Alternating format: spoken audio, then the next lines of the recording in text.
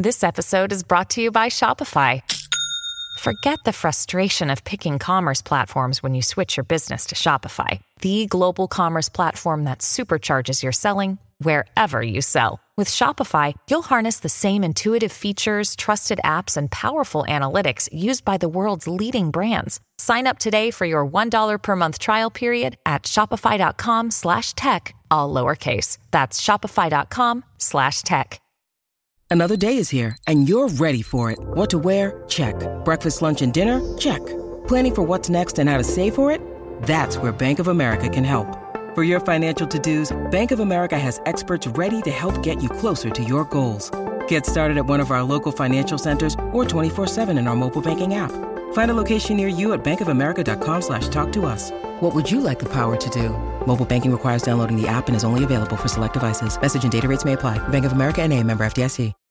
When you need mealtime inspiration, it's worth shopping Kroger, where you'll find over 30,000 mouth-watering choices that excite your inner foodie. And no matter what tasty choice you make, you'll enjoy our everyday low prices, plus extra ways to save, like digital coupons worth over $600 each week. You can also save up to $1 off per gallon at the pump with fuel points. More savings and more inspiring flavors make shopping Kroger worth it every time. Kroger, fresh for everyone. Fuel restrictions apply. Welcome to the New Books Network. Hello everyone, welcome to another episode of New Books Network. This is Morteza Hajizadeh, your host from Critical Theory Channel, and today I'm honored to be joined by Dr. Amy Brockman to talk about her new book, Should You Believe Wikipedia? Online Communities and the Construction of Knowledge, published by Cambridge University in 2022. Dr. Amy Brockman is a professor and senior associate chair in the School of Interactive Computing in the College of Computing at Georgia Tech. She is also a member of the Graphics, Visualization, and Usability Center. Her research focuses on social computing with interest in collaboration, social movements, content moderation, and internet research ethics. Amy, welcome to New Books Network. Thanks for having me. Pleasure to be here. Amy, can you first tell us a little about yourself, how you became interested in how the book came about, first how you became interested in your field of expertise, and then how this book came about?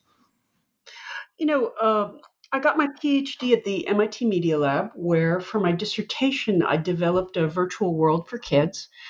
My research for many years was about education and how kids could learn on the internet. But it was also about the internet and virtual worlds and online communities. And over time, I became more interested in the online communities part and less in doing educational technology. And my students and I do research on online communities and collaboration and content moderation. And how did this book come about? I think it's a very topical issue because I'm sure there's always people who are talking about Wikipedia, should we believe it or not? And it was very intrigued when I saw the title and immediately got the book. So can you tell us how the book came about? Should you believe Wikipedia? The title chapter, Should You Believe Wikipedia, is what motivated me to write the book. I wrote that chapter first because I felt like if you understand a little bit of epistemology, a little bit of the theory of knowledge, that you really can understand the internet much better. And in fact, it's impossible to understand the internet without knowing a little bit of epistemology. So I first wrote that chapter, and then I thought I'll write an entire book about epistemology and the internet. And then I realized that that would take me 20 years. So instead, I thought, well, I've been teaching this class called Design of Online Communities, and I would like to share all the things I've learned in teaching that class over the last 20 years. So the book became about design of online communities in general, with understanding knowledge in online communities as one chapter. And before getting into the details of the book, there's this quote that I really love that is on page 3, and I'll read it. And it would be great if you could elaborate on that. This book is about the interaction between design and social behavior, all the ways that the design of the internet shapes the human behavior and knowledge that emerge as a result. Yes, the design of software and online patterns of interaction shapes what people do and how they behave. And What's happening on the internet now, which is disappointing, is that a lot of the platforms are designing with the sole purpose of being successful financial companies. Now, I Mm. understand that they need to be successful and that's their reason for being, but they're making decisions that are not bringing out the best in people. They're bringing out the most advertising views. And I think we're at a moment in history where there's a potential to move to more social media hosted by nonprofits that we can design with human centered values to say, how can we rethink the way communication technology works in a way that makes us better as individuals and as communities? Yeah, that's a very interesting point. When I think we'll kind of delve into that a little bit deeper as we go further ahead. Uh, let's talk about our communities. So, what is your definition of community? So, uh, I'm a big fan of category theory. Uh, Category theory says that the way categories are structured in the mind is by their prototypes or best members. So, for instance, uh, the prototypical example of bird for most Americans is a robin, and an emu is a member of the category bird, but is a peripheral member of the category. It's a bird, but it's pretty different from our most common member of the category bird. And we understand categories by understanding them in relationship to their best members. Categories have fuzzy boundaries, and we understand them based on their prototypes. Community is itself a category. And the prototypes we have for categories, our best examples, are typically things like church groups or small towns. When we think about an online community, you can think about how it is like and unlike our mental models for what a community is. How is life in this online group like or unlike life in a small town? It was a very interesting point you brought about category, because I was thinking of online groups which are sort of organized by these cults. I mean, those who promote misinformation, or groups that promote state propagandas, and how they regulate their own behavior, and also how they impact other people on online by spreading misinformation. But anyway, that's a different thing. And there was also another term in your book which I really loved: third space. So what is a third space, and how does an online community constitute a third space? So, a third place is a place that's neither work nor home. We all need third places. And there's a wonderful book by sociologist Ray Oldenburg called The Great Good Place, which is about how third places serve this important function in our lives and what the characteristics of a third place are. So, for instance, Oldenburg would say, Oldenburg, I wish I had his job. I am envious. He went and hung out in bars and coffee shops and community centers and observed people and wrote it up. And he noticed things like in a successful third place, conversation is the main activity, and noted that third places have a leveling effect where people from different social classes feel comfortable interacting. Well, it turns out that communities on the internet can function like Oldenburg's idea of a third place in a really nice way. And and the people who can create information or construct knowledge on Wikipedia, they also constitute a community, or maybe not the third, but they also, because I'm trying to get a few definitions, and then we get to the Oh, idea of Wikipedia. the people editing Wikipedia absolutely form a community. I think when you first become part of Wikipedia, when you first contribute to it, you see a collection of pages. But the more you participate, the more you see people and social rules and patterns of behavior. Uh, and it's a lovely community because it's a group of people working to build something of great value to the world. And you have a lot of examples, which we'll talk about. So let's talk about the idea of collaboration. That's also part of in a book called Collaboration. The mechanism that are place to protect Wikipedia from vandalism. What are these? How does peer production work on Wikipedia? Peer production on Wikipedia works by having people correct errors. And if you think about what knowledge is, that the way that we know that something is true is fundamentally social. The way that Wikipedia works leverages social epistemology perfectly. So the more people agree something is true, the more we know it's true. So let's compare a Wikipedia page to a refereed journal article. If I write a refereed journal article, the highest level of science, 3 experts review it. And at one moment in time, those 3 experts say, yes, this is correct. This is worth publishing. But those 3 experts may not understand every aspect of the content. They do their best, but if there's something they don't understand, they might say, I hope one of the other reviewers checked that part. It's a good standard for reliability of knowledge, but it's by no means perfect. Compare that to a Wikipedia page where thousands of people could review whether a piece of information is correct. And the standard is to support anything you write with strong citations. Furthermore, a journal article is checked at one moment in time and then becomes fixed. A Wikipedia page, if something changes or something new becomes known, can be updated continuously. So if you think about knowledge as something that people validate as true, and the more people validate it, the more we can have confidence in it. In some ways, you could say Wikipedia is one of the can be one of the stronger forms of knowledge that exists. The comparison I made between Wikipedia and a science journal was quite interesting. And I'm going to play the devil's advocate a little bit here. I was reminded of that thing that happened a few years ago, so-called affair. If you remember that was, I guess, 20 years ago, where this professor of physics put together a bunch of philosophical quotations and he published it in a very high-level journal. But then he just wanted to show that the language of postmodernism can easily be abused.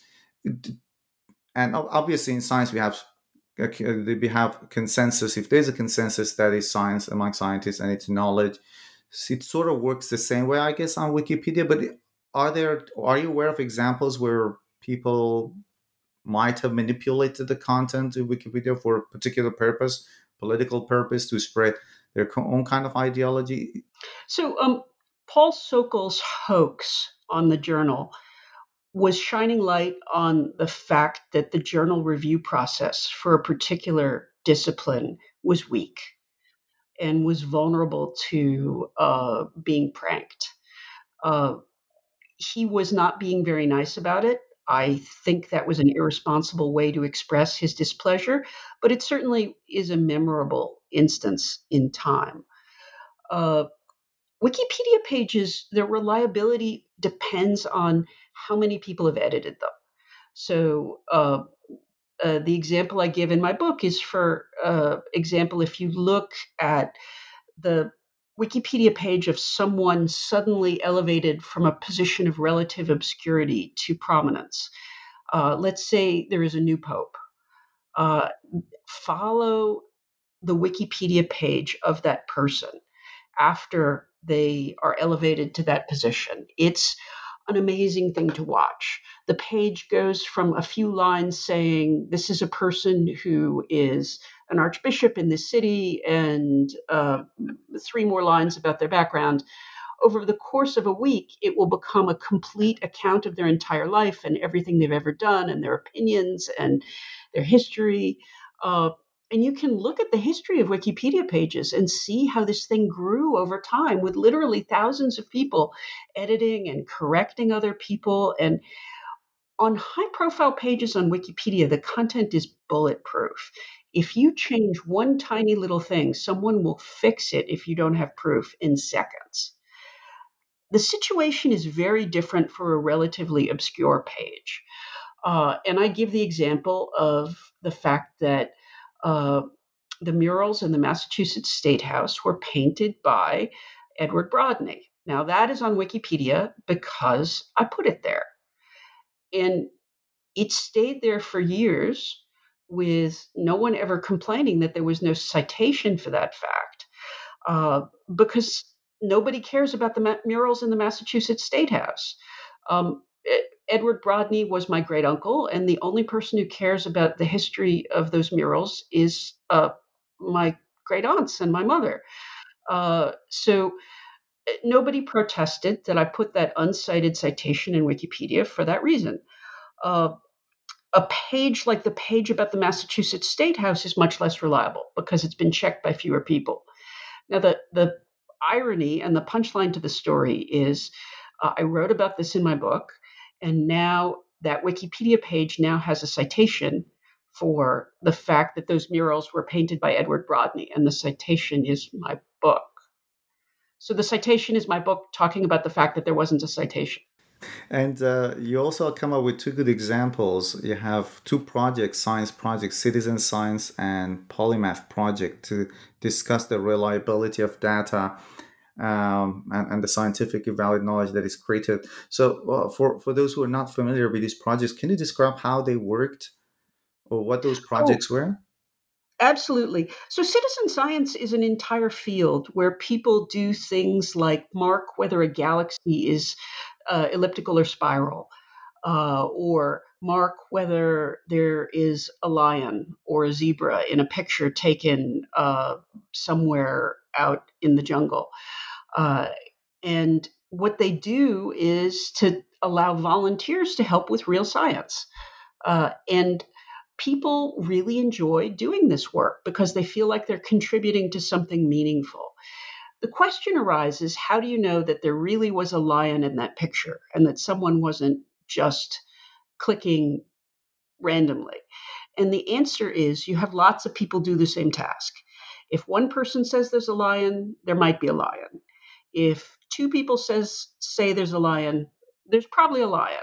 If 8 people say there's a lion, there's definitely a lion. And you can calculate how many people you need to independently confirm the same piece of data analysis to have a certain level of certainty that it's true. So there are 1,000 different kinds of citizen science projects. And they're a lot of fun, and they take different forms. And there's an entire field of information science research understanding all the forms that citizen science takes. The Polymath Project is one particular example of citizen science, or actually in this case, citizen math, where a group of people got together to prove a novel mathematical theorem. And they had 100 or so people contributing to the theorem. And it included 2 Fields medalists who are kind of like Nobel Prize winners for math, all the way down to a couple high school math teachers working on an original mathematical proof together. And collaborative software made that possible. And when it comes to peer production, you discussed 2 challenges that are associated with it: motivation and organization. Well, what are those challenges? Can you elaborate on them, please? So I am fascinated by the ways that groups of people volunteering their time can accomplish great things. A question arises of what leads people to choose to participate, choose to volunteer, and also what there's a difference between understanding people's initial motivation and people's motivation to stay and contribute long term. And what scientists will tell you is that if they have volunteers helping with their project, a couple dedicated volunteers are much more useful than 1,000 people who just drop by quickly, because the dedicated volunteers can learn what they're doing and contribute at a higher level. So there's a whole field of studying what motivates people to continue contributing, not just contribute initially, but what makes people stay. And I think for a lot of people, it's feeling like you're contributing to something bigger than yourself, and also developing relationships with the scientists leading the project. So those were findings from a study by Dana Rotman about why people contribute to citizen science. Or the other piece about peer production is organization. If you can take a task and break it into independent pieces, then you can get lots of people to help. When people need to collaborate more directly, so I can't do anything till I talk to you, it becomes harder to make progress. Tasks that are particularly good for peer production are ones that we can carve into little pieces so that lots of people can grab a little piece and contribute without having to coordinate with others directly. Your brain needs support, and new Ollie Brainy Chews are a delightful way to take care of your cognitive health. Made with scientifically backed ingredients like Thai ginger, L-theanine, and caffeine, Brainy Chews support healthy brain function and help you find your focus, stay chill, or get energized. Be kind to your mind and get these nootropic chews at ollie.com. That's OLLY.com. These statements have not been evaluated by the Food and Drug Administration. This product is not intended to diagnose, treat, cure, or prevent any disease. So in this part of the book, so the one I'm reading is Science or Knowledge Production is a collaborative project, let's say. So if it's a I think I've asked that question, but it would be great if you could sort of elaborate on that. If it's a collaborative enterprise, how can we make sure, or on Wikipedia, apart from having a lot of editors, how can we make sure that the knowledge that is produced is not skewed, is not biased, or in science, it's easier to judge that and to measure that. But when it comes, for example, to history, humanities, for example, the sort of knowledge that is produced is difficult to measure whether it's objective knowledge or not. And I can give an example myself. I'm from Iran originally, and I sometimes read pages written in Farsi. The situation is there horrible because when I read some history pages on Wikipedia, some of the people who are edit these pages are professor of history, but there are a lot of editors who just simply don't agree with the view on history and start editing it. So even that guy who is a professor of history can't have a lot of say. I know this particular guy because he constantly writes on Twitter about how he can't change different pages. I guess in English it's way easier, but in other languages where there might be fewer people, the situation might be a bit difficult. So the question I have is, how can, apart from peer review, are there any other measures or policies or ways in place to make sure the knowledge is not biased or wrong? Well, it is possible for Wikipedia to have problems, and it does. And the more people edit a page, the less likely it is to have problems. There's no magic sauce here. That's all there is. So a smaller Wikipedia in a language that has fewer editors is going to be less reliable than a bigger Wikipedia that has lots of people editing it and checking it. Chapter 3 in your book, that's where you provide, you become a little more philosophical in chapter 3. We've been talking about knowledge, but let's just define that. What is knowledge? How do you define it? You come up with two terms, evidentialism and reliabilism in there. So it would be great if you could expand on them. Sure. Knowledge, the formal definition of knowledge is justified true belief. Let's talk about the true part first. That presumes that there is such a thing as true and false. It's not just all relative. It's possible for some things to be provably false or provably true. But it's also the case that to have knowledge of something, it's not enough for it to merely be true. So let's say you are watching a TV game show and there's a prize behind one of the curtains. There's 3 curtains, and if you pick the curtain with the car, you get a car, and if you pick the curtain with the goat, you get a goat. If you say, I know the car is behind curtain number 2, that is not knowledge unless you have reason to believe the car is there.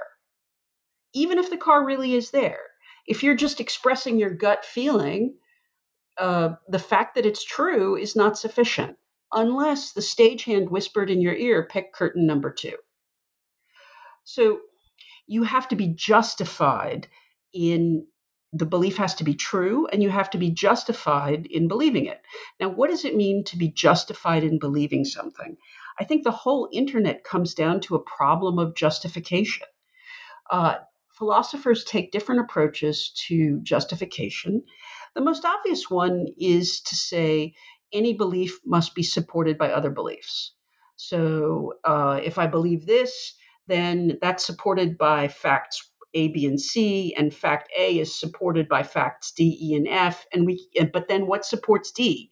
And we go all the way down. It's not a very useful approach because it's very hard to get to a bedrock of reliable belief. An alternative to that is what we call reliabilism.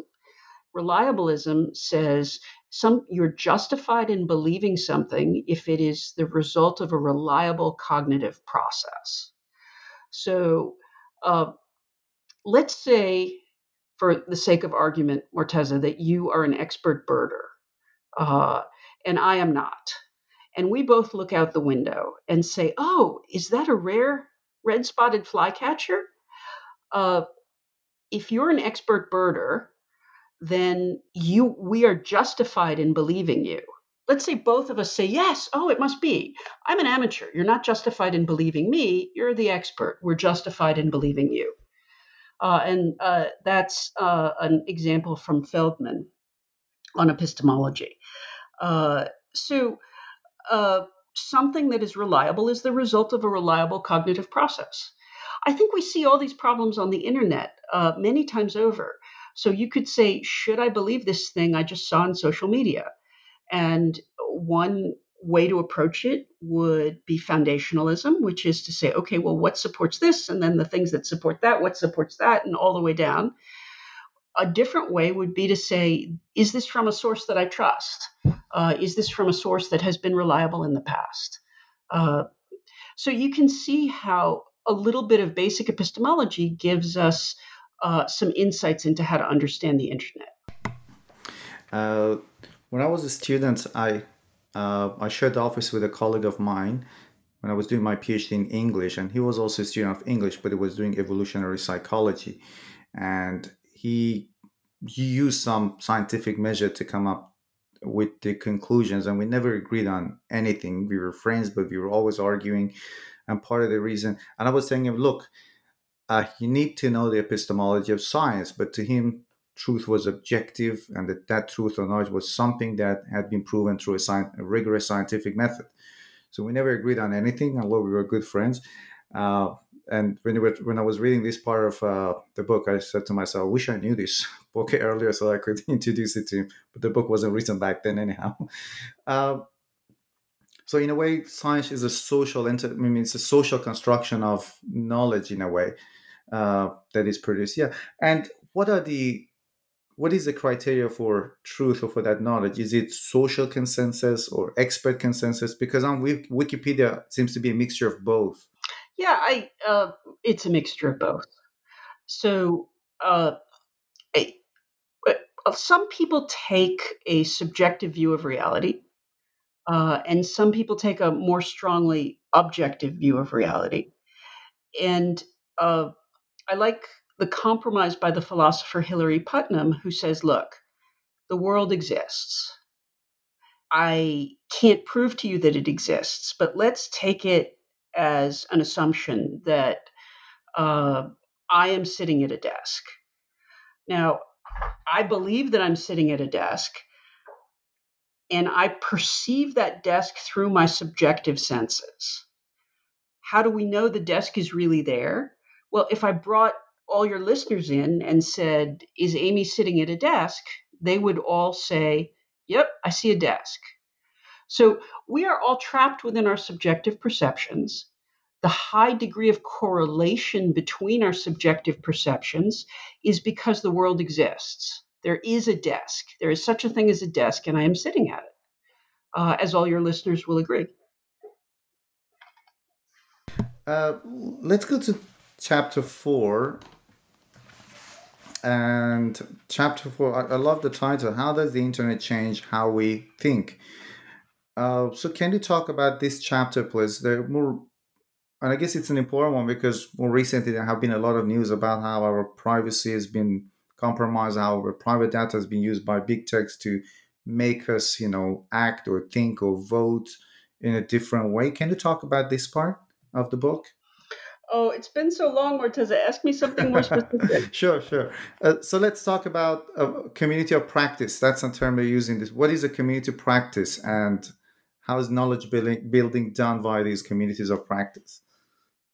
So, a community of practice is a group of people who work together to accomplish a goal. And people learn in a community of practice by moving from the periphery to the center. So, you start off by making a small contribution and observing the contributions of more experienced members of the community.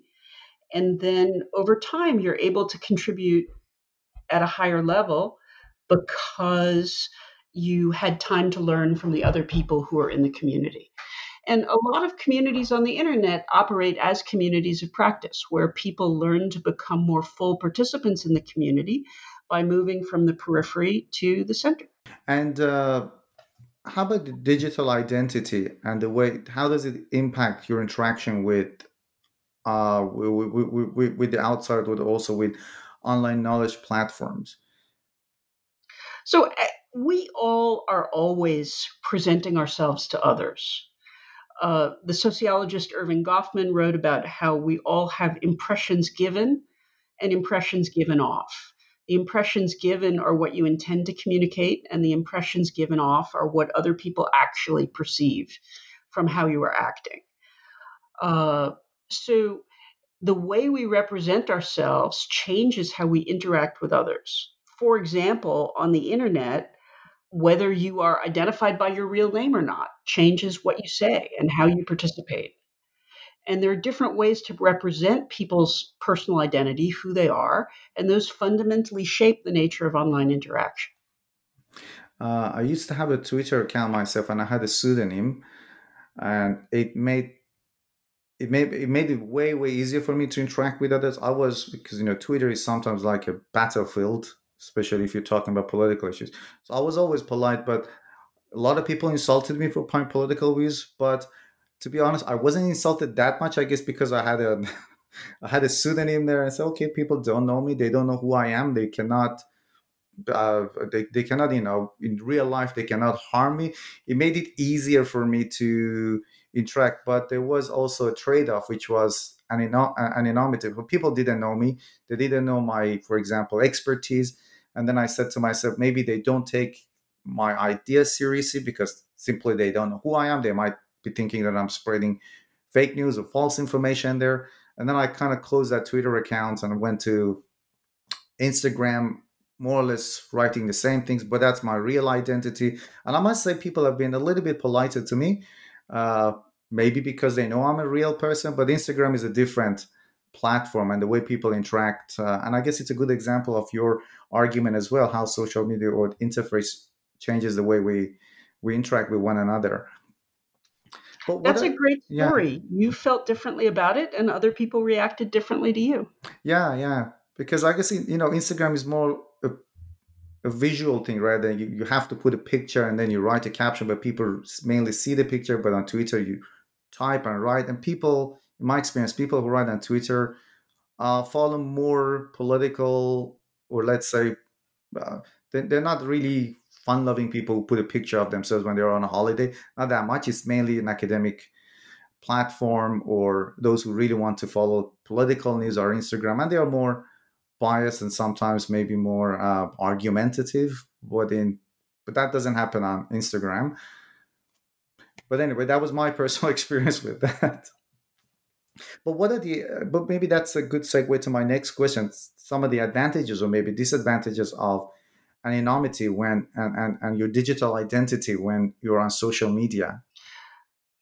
There are many design decisions you make in creating an online site.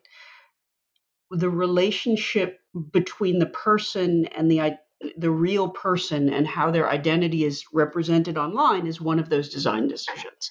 How tight the link is between the person and their online presence. There are legitimate uses for every possible kind of identity. And the question is just picking the right one for a particular interaction design. So uh, if something like Facebook does a nice job of, if you want to keep in touch with your old school classmates, being identified by your real name makes sense because you want people to remember you as the person they remember from school way back when. If you want to participate in a support group about purple toenail disease, which is highly embarrassing, you might want to be anonymous and not let anyone know that you have purple toes. There are 1,000 different combinations. And we also need to remember that it's not just anonymous or identified. In fact, a lot of the time we are what's called pseudonymous. So if you pick a pseudonym to use online, if you use that pseudonym over a period of time, you begin to care about the reputation of your pseudonym. And the longer you use it, the more it behaves like a real name. Again, it makes me think of my Twitter account because I had been using it for 2 years and I had 8,000 followers in 2 years. Yeah, and people were just calling me by that pseudonym. That digital identity sort of became my identity. Um, Last year, I was reading a book called Tyrants on Twitter, which was about misinformation campaigns by Russia and China on Twitter. And the author put in a series of, let's say, measures or recommendations in order to in order to kind of minimize or mitigate the risks of misinformation. And one of them was to, for governments, if you want to have a Twitter account, any account on social media, the governments have to ascertain or validate your identity. So you have to have a piece of document, go to a government agency. Well, I said to myself, well, it sounds easy in theory. It's very, very difficult to put into practice. And the other thing is that some people want to be anonymous for many, many good reasons. So that takes me to this chapter 6 of your book. How viable is it? How possible is it to regulate online behavior to make sure that the knowledge is produced is maybe the best knowledge possible? And I'm also thinking of maybe any sort of intervention or regulation might also be a violation of freedom of speech. I guess the perfect example was Donald Trump on Twitter account, which was suspended. So how viable is it to regulate people's behavior, online behavior, or interaction with others? It's regulating online behavior is a hard problem, and there are a lot of trade-offs. Uh, I think a lot of people have a naive view of freedom of speech. There are all kinds of speech that are illegal in every country in the world, like, for instance, false advertising and slander. And we always limit speech in a variety of ways. The tricky thing is where you draw the line between what kind of speech is allowed and not. Americans take a very strong stance on freedom of speech, which is to say we should allow as much speech as possible and counter bad speech with counter speech. Most other countries take a different stance and make hate speech illegal. So hate speech is illegal, for example, in Canada, in Germany, in a lot of the world. But once you make hate speech illegal, you need to define what you mean by hate speech. And then that becomes incredibly complicated.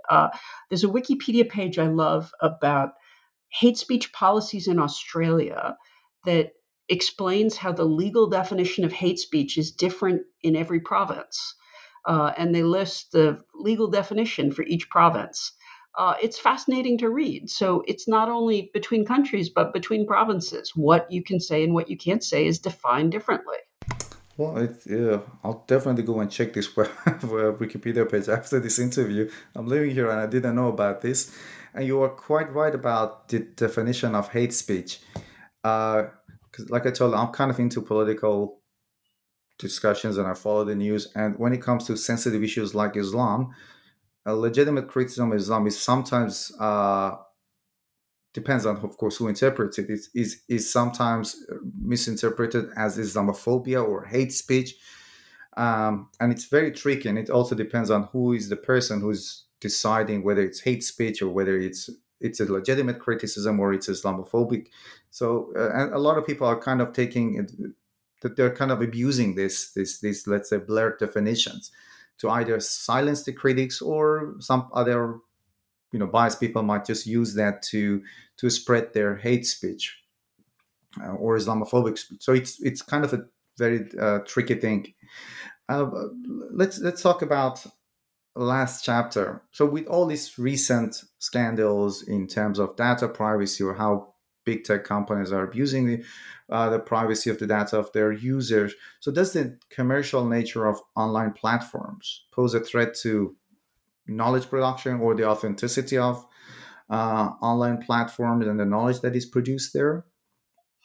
I am increasingly convinced that platforms that are for profit, particularly ones that are funded by advertising, can never do the right thing for individuals or groups. When you think about the kind of design decisions you need to make, if your design decision is always guided by what will help me to get someone to see more advertisements, well, it turns out that some platforms found that when people get into nasty fights, they stay on the platform longer. So if all you do is try and keep people on the platform longer, then you would try and encourage people to be as nasty as possible, because it increases time on the platform, which increases ad views and helps you with your quarterly financial report. That can't be how you make decisions. It doesn't work because the thing that is guiding people's design decisions is not about how to make people's world better. And it has to be.